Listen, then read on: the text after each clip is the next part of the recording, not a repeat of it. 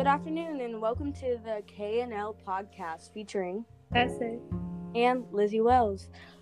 We are going to be doing a Q&A on Of Mice and Men. Yes, our first question is, a school district in Tennessee once published an article that said that the novella was proof that Steinbeck was, quote, very questionable in his patriotism. Based on what we've read so far, why would they believe that? What is Steinbeck's criticizing of Mice and Men that might be considered unpatriotic and offensive to American perfection? Well, Steinbeck's book Of Mice and Men focuses on harsh times for people who are a different color or have disabilities or were just female. And he kind of showed this in a way that was a little embarrassing for America because it showed how awful we were to them. Yeah, I totally agree.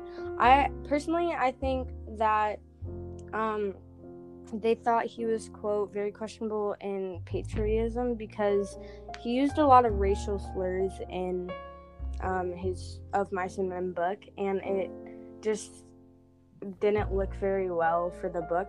But he wasn't doing it to be offensive. He was doing it to show the significance and the sadness in the scene to captivate the reader, which shows how unjustly and disrespected they were, which is really sad. But that leads us to question 2. Yeah, so question 2 is, there are only a few female characters in the novel.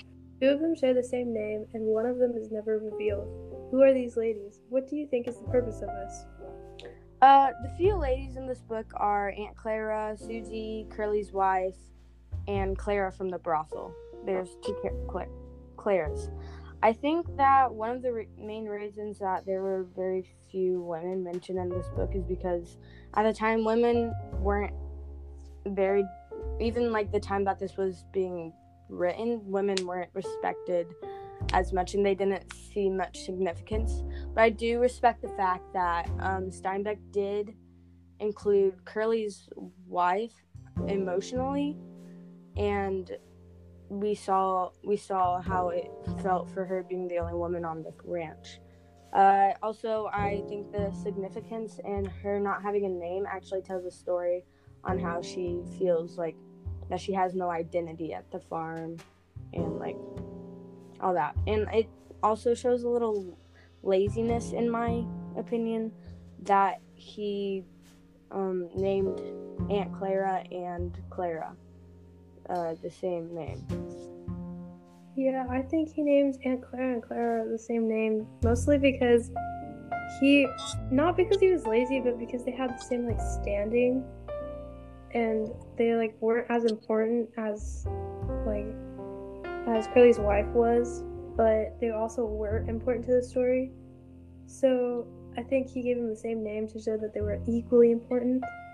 But I think he also gave Susie a name because it was kind of needed, because he couldn't just say like another brothel. Yeah. And then he just didn't give Curly's wife a name, so we wouldn't like get emotionally attached to her and worry about her when we really need to worry about George and Lenny. Yeah, those are some good points. Which now question 3. What is the value of loyalty in a friendship? You can just give your opinion on this without relating it to the book here. How many people in the novel seem to be saved physically and emotionally by friendship and trust? How many characters in the book seem to suffer because they lack them? Well, for me, the value of loyalty in a friendship is that like every person can like share their secrets without worrying about getting out.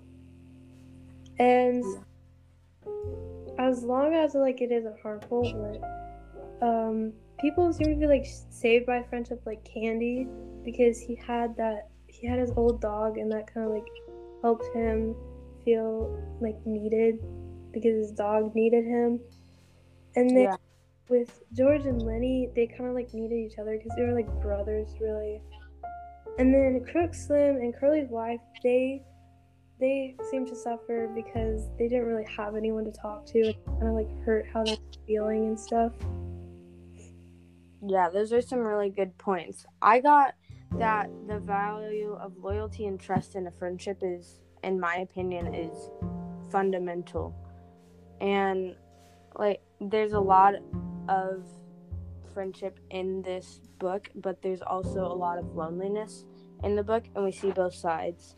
As one side is how tight George and Lenny's friendship is, on how like on the outside George might look mean to Lenny and stern and strict and all that, but he really is compassionate for Lenny on how he treats him, and he really takes care of him. If Lenny didn't have George, I don't think Lenny would be.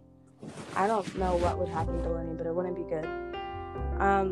And it also, he needs him for himself, because everyone at that time was lonely and they had to suffer being lonely.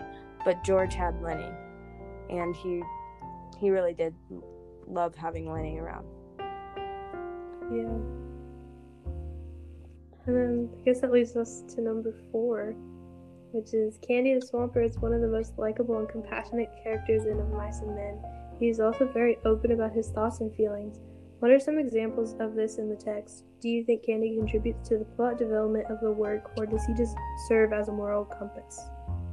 I think Candy contributes a whole bunch to the plot of this story, in the way that he is one of the main points for foreshadowing in that of how his dog, his prized possession, was shot in the very back of the head by Carlson, because he was basically bullied into having them kill his dog, because they told him that he was suffering and all that.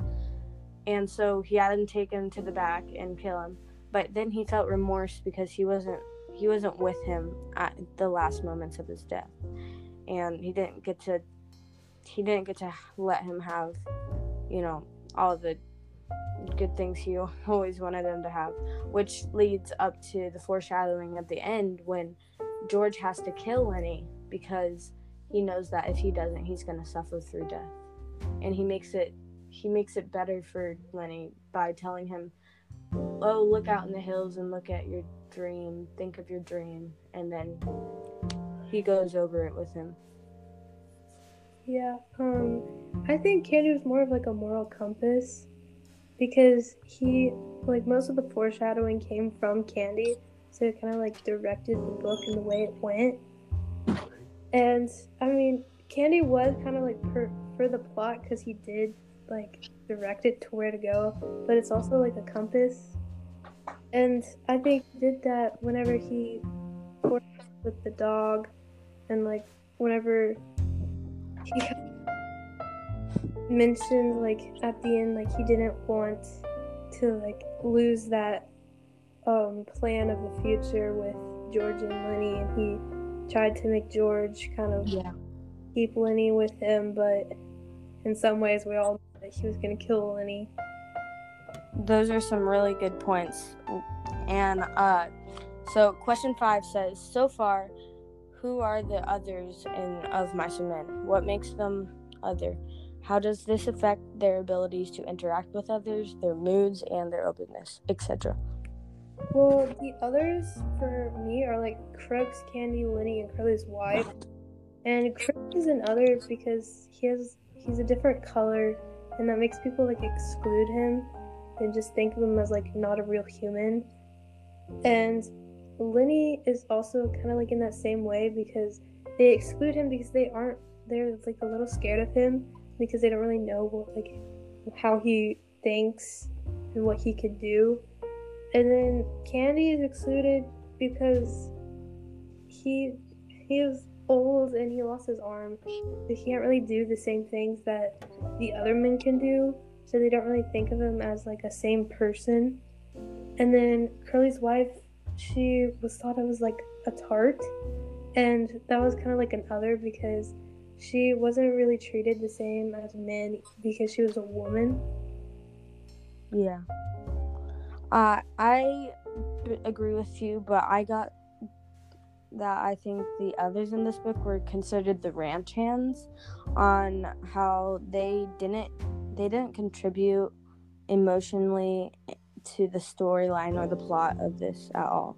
I would also consider the boss as one of the others because we only have really one scene with him and one talk with him about Lenny and George and George taking Lenny's pay. And then we don't see him again. We hear about him because, of course, Curly's his son, but he's never really seen again after that and has no emotional connection. Yeah. But that sums up our Q&A for OMM.